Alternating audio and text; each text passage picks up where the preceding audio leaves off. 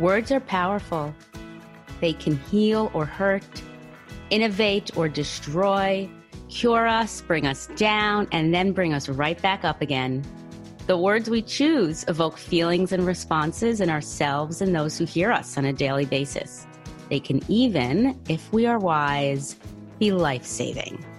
Welcome to There's a Word for That, a podcast that explores a different word or expression each week and our relationship to it. I'm your host, Suzanne Dressler, and thank you for joining me on this journey.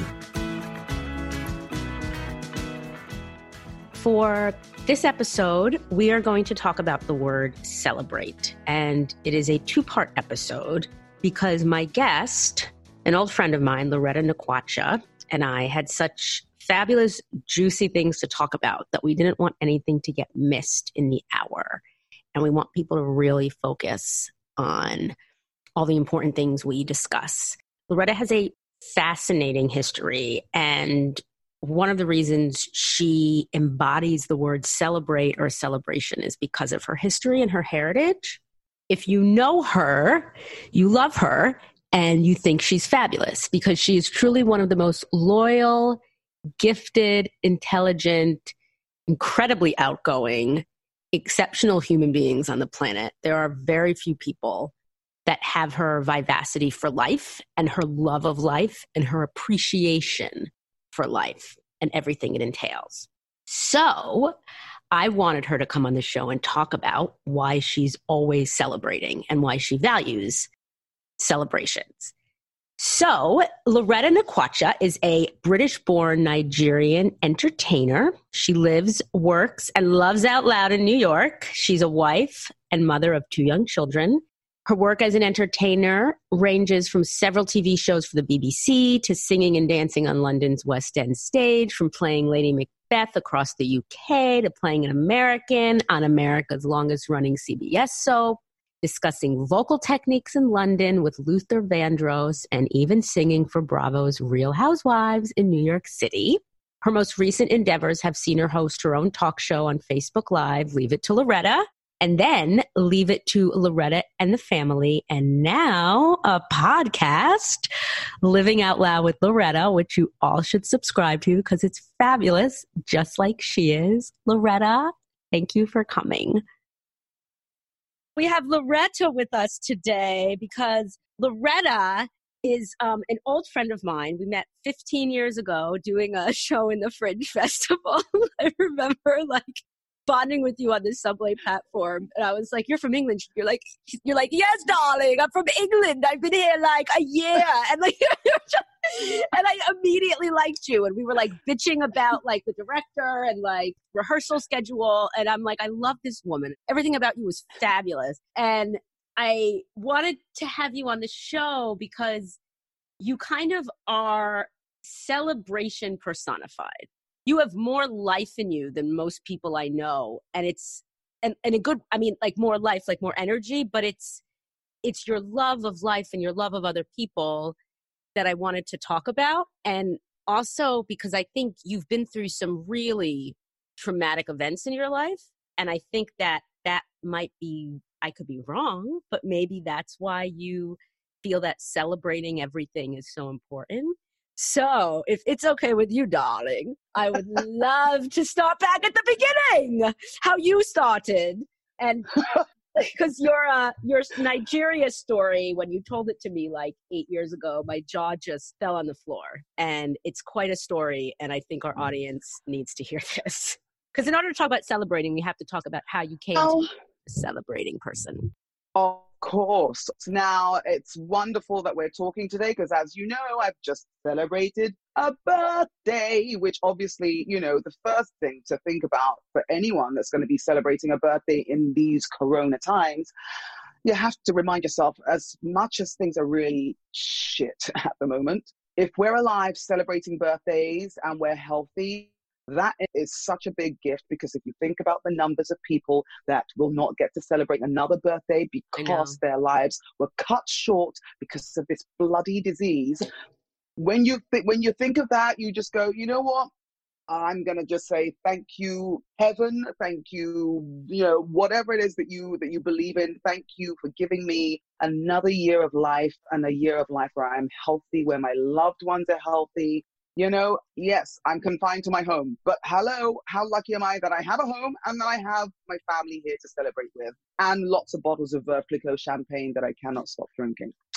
So, on a side note, right, I'm taking a break and drinking some Pellegrino water now, just to kind of, rehydrate a little bit. But yeah, I think celebration, first of all, it's an excuse to be happy. You know what I mean? Like, right. Even if you're not feeling it, if there's a mandatory celebration, mandatory, mandatory. Well, it always is mandatory with you, right? Like, it always is mandatory. Yeah. Darling, but especially since quarantine, every Friday, as soon as I would clock off my mummy teacher duties at 3 o'clock or whatever, I'm like, okay, time to pour a cocktail, put some makeup on. Well, first of all, take a shower, put some makeup on, do my hair, put something nice to wear on. Even if I'm at my house, I can call friends, catch up, but you just feel better. You feel you've taken a shower, when you've put something on your face, when you've done your hair, you're wearing something, something other than bloody, sweatpants or your sweaty clothes from working out in the morning.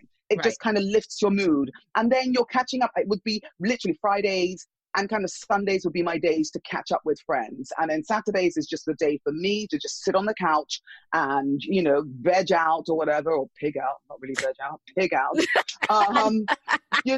Watch rubbish TV or Sex and the City, even if there's the movies that were not so rubbish great. is the best. Rubbish is the best TV, though. Seriously, it's the best. It's the best TV. It's like, it's just therapy, such good therapy, just doing nothing, not having to think, not having to move. But yeah, I think it's important to remember the beauty. But that's a celebration too, because that's a celebration of your right to relax. And your right to be like, I'm taking this time for myself. I spent the whole fucking week with my kids. I spent the whole week dealing with everybody's anxiety issues. My ass. And now I'm celebrating downtime. I literally call it clocking off of my mummy teacher duties, or teacher mummy. I can't. Who knows? Which the whole thing's a mess. When I clock off, you know what I mean? Like, I'm just anyone. Luckily, I've got a 10-year-old and 5-year-old. 5-year-old thinks he can cook everything. I'm like, don't you dare. So the 10-year-old, Sophie, she's the one making the breakfast. I'm like, hey, what do you think you might want for lunch? Blah, blah, blah, blah, blah, blah. Okay, Sophie, you make it. There you go. Dinner, I will provide. I will provide it. I will cook, I guess, on the Saturday. But Friday, we're going to whatever, restaurant. We're getting the food delivered. Or if Daddy's home, then he's making homemade pizza, which is delicious. Delicious. Seriously. I want you to talk to me because this is such an amazing story. And I want you to talk to me about how your childhood and how you fled Nigeria and what happened, events leading up to that, because it is unbelievable. Okay, we have 10 hours. Yeah. How many hours do you have? Well, you were born in England. Okay, so born in London. And in fact, I was the first child. My parents were both born in Nigeria. So there's an interesting sort of explanation I have to make when, obviously I look just like any other African American, but obviously I am not African American. I am indeed African, but born in London and brought up in London. And my parents, unlike many of the African American descendants, were not brought to England with the slave trade. Right. They were me or a couple of many Black people that came from Nigeria, came from other parts of Africa, came from the West or Jamaica or whatever. And were welcomed actually to come and live in places like London or whatever to basically help boost the economy, come for education. That's a lot of people, they would come, get a higher education and then take the education they've gained and take it back to their country, in fact. So my father was the first one to leave Nigeria.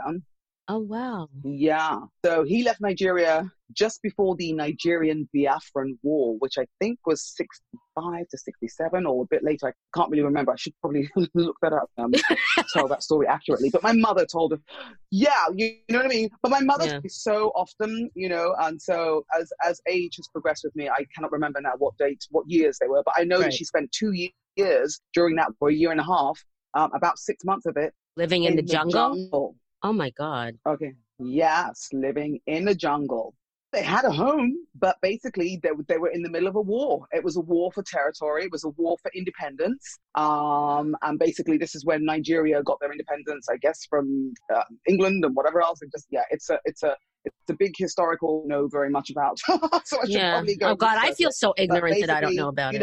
Obviously England were aware of it, and sort of whatever the negotiations that were going on, but Nigeria did eventually gain their independence. But the war was happening. My whole family were chased out of their home, out of their village, and a lot of them. I can hear my mother telling the story, but people just basically ran left and right, and ran into the jungles where you were, because obviously literally running. Imagine, Vietnam or whatever. So when literally running. So she had my two older brothers and my older sister with her. My father had left already by then and come to England to come and get a home so that he could take his qualifications and eventually go back to Nigeria and carry on with teaching. He eventually did become the principal of a college before he passed away. So my mother, from the stories she's told me, she was in the jungle for like about 6 months. And then everyone sort of came back to their homes and obviously had to rebuild. I have 2 older brothers, 1 older sister, then it's me, then it's Helen. So right, your older sister. Okay. Closest. Right, okay. Yes. My older sister, 2 older brothers.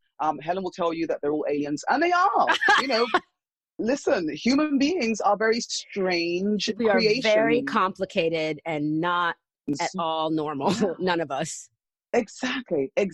And it's interesting because my, abnormal ways and Helen's abnormal ways mesh very well together. So she had been best friends, from very early on. You know what I mean? I used to invite her to my parties, meet up, in the middle of the week and go for dinner and whatever else. And I remember telling one of my older brothers this, and he was absolutely so surprised. But I was so happy to spend extra time outside of family things with my sister. I'm like, yeah, but I think she's very, very, just funny.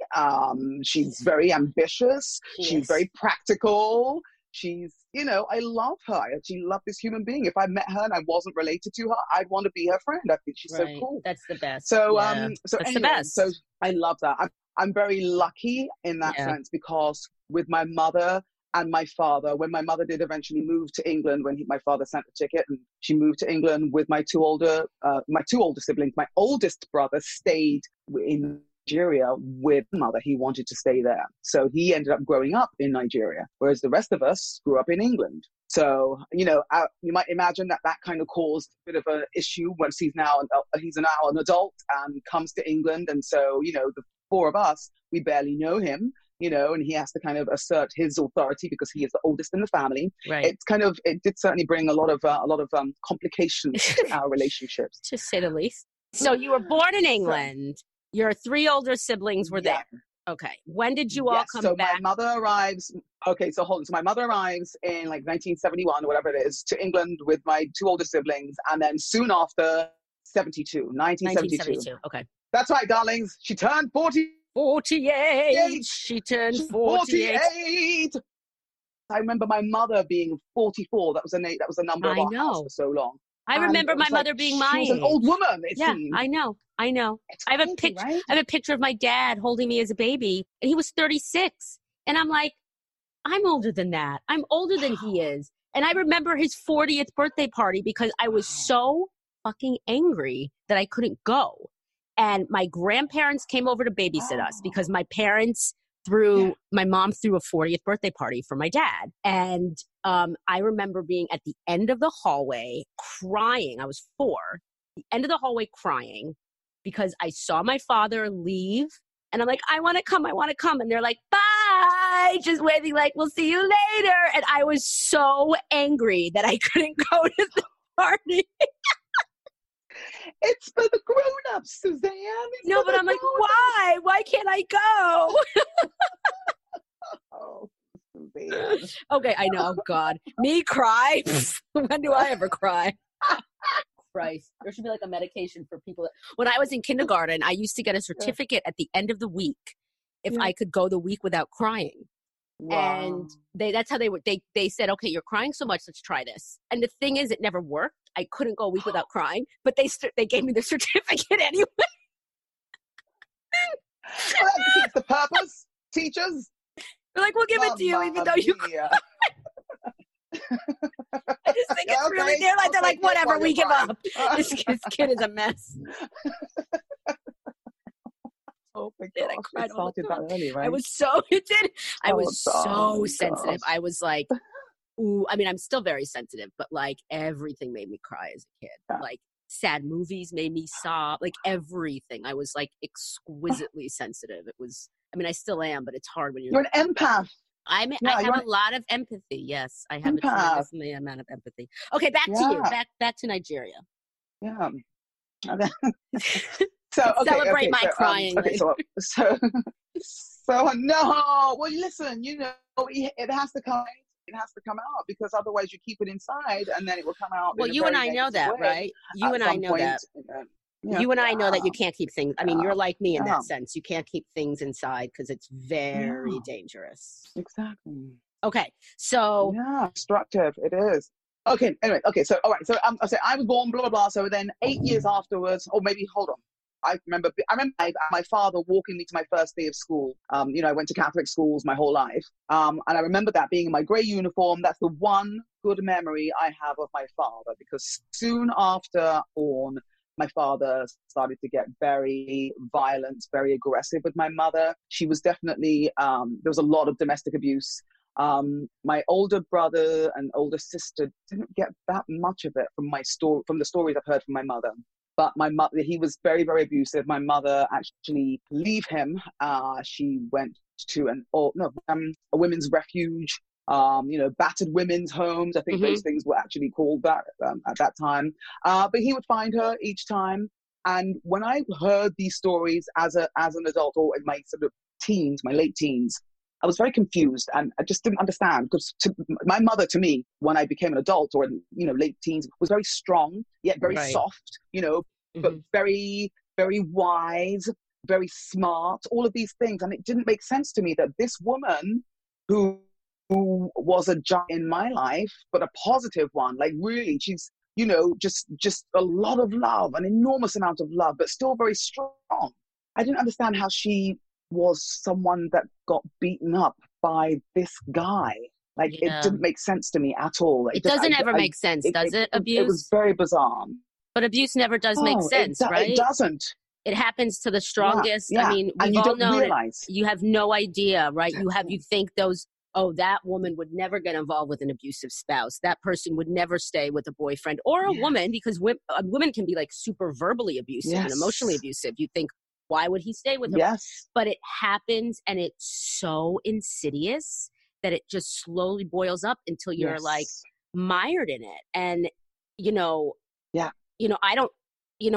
I consider myself lucky that I've never been in an abusive relationship. And I didn't see it growing up. My parents had a very stable marriage, but I know a lot of people who've been through it. And just because you come from a stable family doesn't mean that you're going to go into a stable family. And exactly, you have no idea. And it happens across, if you look up statistics, it happens to every socioeconomic background, every color, every nationality. It's not just happening to one group of people. It's pervasive in every kind of person, every kind of class and background. And it's upsetting, because you often you look at people and you think, God, they have such a great life. They have it together. And then you find out that the guy was calling her names for 10 years and putting her down. And cheating on her left and right. And you think to yourself, why did she stay with him? Why do they stay? And it's so much more complicated, especially when you have children. It's so much more complicated than it. That's it. That was my question to my mother, when we did actually finally have the conversation. And we had the conversation when we found out that my father had died in Nigeria. Now I remember this. I remember when he died and you had a dream about him. Yes. And he was so well respected, really just, and it was, I couldn't understand. I was asking my mother, why? Why did you stay? Or why, when you ran away, why would you then go back to him? And in fact, in end of 1979, early 1980, my mother sold all of our things and said, okay, we're moving back to Nigeria. And at this point, I'm, 7 or 8 or whatever, so I didn't really have much of a say. Right. And Helen was 4 or whatever. But literally, when we arrived back in Nigeria, it was a whole big to-do, oh, the family from England, oh, the Nkwachas, The they're Nakwachas. coming home, Hey, it was a big, seriously, it was a big celebration, fantastic. Celebrate. And within months, exactly. You see, my life is full of celebration because you know what? Especially in Africa, and if you think about the fact that a lot of Africans rather, are not doing well financially for various reasons that are obviously completely steeped in the way that the government is run. But there's a lot of celebrating. There's a lot of celebrating. In Nigeria. A baby is born. You're celebrating for weeks. That's amazing. So that's also part of where it comes from for you. Exactly. Any little thing. Someone's coming on vacation from London or USA, and it's like a big celebration. You hire out the DJ. He comes and sets up in your yard, and the whole village comes, and the party goes on. It's a beautiful, beautiful way to keep the positive positive way of life. And the respect for life, etc. And yes, to value life, to know that this is everything in life is a big deal, is a reason to celebrate. Right. Exactly. Right. Okay. So you go back. So the Nkwachas have come home. Yes. Celebrated. The Nkwachas have come home. Woo! And then within months, my father did the abuse again. And at this point, it was maybe a lot harder because at this point he had risen through the ranks and was now, at this point, he was all of a university, and it was far away from our village, like where we actually are from. So we were kind of isolated. We didn't really have any other family around us like the way we were used to back in the village. You have, uncles, aunts, cousins, grandmothers, grandparents. It literally is a village raising the children. You know what I mean? It's not just kind of you in your little home and that's it. So we were quite isolated. And, at that point, the abuse started. He turned his attention to me. It was never a sexual abuse, but it was a lot of physical abuse. Right. And you were like 8 years old? I mean, it's between the ages of 8 and like 10 and a half. Christ. So I was very aware at a young age that I definitely had some sort of a guardian angel or something. That was definitely a god, because my life was put in danger so many times by this man, and I believe now, or have believed for a few years since becoming, an adult who's looked into mental health, etc., etc. I believe he was bipolar and undiagnosed. And I'm guessing that even if it was not something that was discussed or even, topic of conversation or even an idea for a lot of people, especially black people of that generation. It wasn't something that was even brought up. But I believe wholeheartedly that he was bipolar and couldn't deal with it very well, Yeah, totally. Because my mother fell in love. I mean, you look at the pictures and she would always describe my dad as like the most gorgeous man she'd ever met. Like literally, they met at 18 and she fell hard. You know what I mean? Or just before she turned 18, because they got married at 18. I've got the wedding picture here, and they look like babies. They look like babies. They were babies. Yeah. So, but she always still was in love with him, even through all of that. And I guess that's why she was trying to still persist and try and make this relationship work. But when you're being abused, your brain is not your own. The neurons aren't firing correctly. Yeah. Right. Yeah. So the abuse started again, and then one by one, my older brothers and sisters, they were away at college or away at private school. I was with my dad. Very soon after the abuse started, my mother made the decision, because my sister was so young, she literally stole away in the night and got to the main capital city and came back to England. How did she get out? I was left with. And that, I remember you telling me that there were some issues with, like, there was some anger you had, like, why did my mom leave me with? Yeah, absolutely. And trust me, this is stuff that I've gone through with my therapist. Oh, we love therapy, though. We love therapy. Yeah. Oh, my God. Everyone should do therapy. At least once in their life. I don't know how people who haven't had therapy, even if it was just like a month or two in their life, just for the sheer fact of understanding your own unconscious and your own patterns. I don't know how people who haven't had therapy function. Like, I really don't get it. That's it. I don't. And whether they don't think therapy is necessary or literally having a text conversation with another friend, and she's saying, oh no, my therapy is it's like going to the, not going to the gym, but doing such and such workouts, on YouTube and blah blah whatever. I'm like, no, okay, no, that's not. Yeah. Your yoga teacher is not going to be able to explain to you why you keep getting into unfulfilling relationships, right? You're not going to figure that out. And I don't. I mean, and it's never too late either, right? And I think a lot of people don't go because of fear. I think there's a fear, like, I don't want to uncover the reasons why I do that. I don't want to know. Yeah. I don't want to revisit my childhood where this trauma happened and that trauma happened. Yes. And I get that, but this is definitely very close to home. Not for me, but because I'm all about therapy. Like I've said on my own podcast. I think I said it to someone else who. We had a conversation a few years ago when you were like, "Thank God thank God we talked." Yeah, that's it. And you pointed me in the direction, because I knew I was on the path to doing some damage to myself, and there was no one else that I knew. I knew you. I knew one other woman whom and I'm not gonna mention her name. But I was getting like no warmth from that person at all, and it was like, I need help. I reached out to you. Obviously, you were the only other proper close friend that I had, but also because I knew that you were in therapy and you had a friend who was. So I thought, please help me. And you just pointed me in the right direction, and it was the best thing that I did for my life. Yes. Then, and still going back into it now. I did about 9 months then, and going back into it now. I think it's essential. It's essential. It is. I agree. But anyway, so dialing it back. So I'm left with my dad, and the abuse was the thing is, it wasn't just aimed at me. He put his sister in hospital, his own sister. Oh my God. Yeah. How old was she? I think she was like either a couple of years older than him or a couple of years younger. It's your aunt. Yeah, he put her in hospital, like not with some big old plank of wood or something.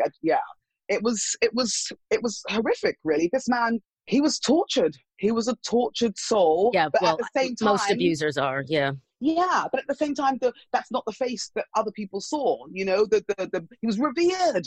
He was revered. Like anytime he would, he'd come home from coming back from the end of the semester or whatever, driving into the village. Everyone's like, oh, Pemmy, everyone, celebrating again. Him coming back and spending celebrating the summer at home. But it was bizarre. And me being a child at the time, I don't know. It was almost accepted in the family. That's just how he is. He has a bad temper. That's it. So you don't call the police on your on your husband or your brother or whatever, or your father. That type of thing didn't exist then. So anyway, my oldest brother, who at this point was now working in the capital city, I think it was Lagos or Abuja, I can't remember, I think it was Lagos. Right. He, through communication with my mother had kind of saved up some money and bought a ticket, sent it to my oldest brother, and asked him to basically come and get me from the village. Come and get me. It was like a vacation from school and whatever. It was like a summer vacation or Christmas or one of those holidays. Sent him to come and get me and bring me back to Lagos, and then put me on a plane to send me back to London. So my brother came. I think he stayed maybe half a day or a whole day or whatever, and then told me to pack a bag. I packed a bag, and we took a taxi to the main city, and then we were waiting at the bus depot on the bus, like a coach or whatever, like the Hampton Jitney or whatever. Waiting on that for the people are getting their food and everything and getting ready to get to board the bus. I'm sitting down, my brother is next to me.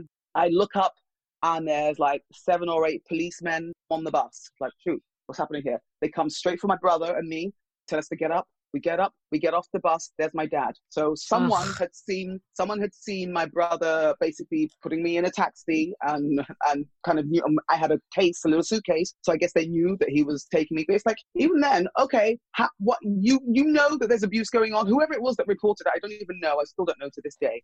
Why would you call the police? I'm not being kidnapped by some stranger. This is my brother. And my brother at the time was a doppelganger for my dad. So the police, when they got my brother off the bus, they're looking at him, they're looking at my dad, they're like, okay, you, sir, Mr. Nkwacha, you called us to say that your daughter was being abducted. but this person here looks just like you. He said, yes, this is my son. But okay, so it's a domestic issue. The coach was allowed to leave. I was taken back with my dad. My brother got on the actually went somewhere else and then got on the coach and went back to Lagos. Then a few months later, or maybe weeks, I don't know now, the whole time in between just kind of was like a dream, like a nightmare. Right. It was going very slowly, obviously I was it was very surreal. Well. Right. Yeah, very surreal. It's like someone else's life. I'm sure you blocked some of it out.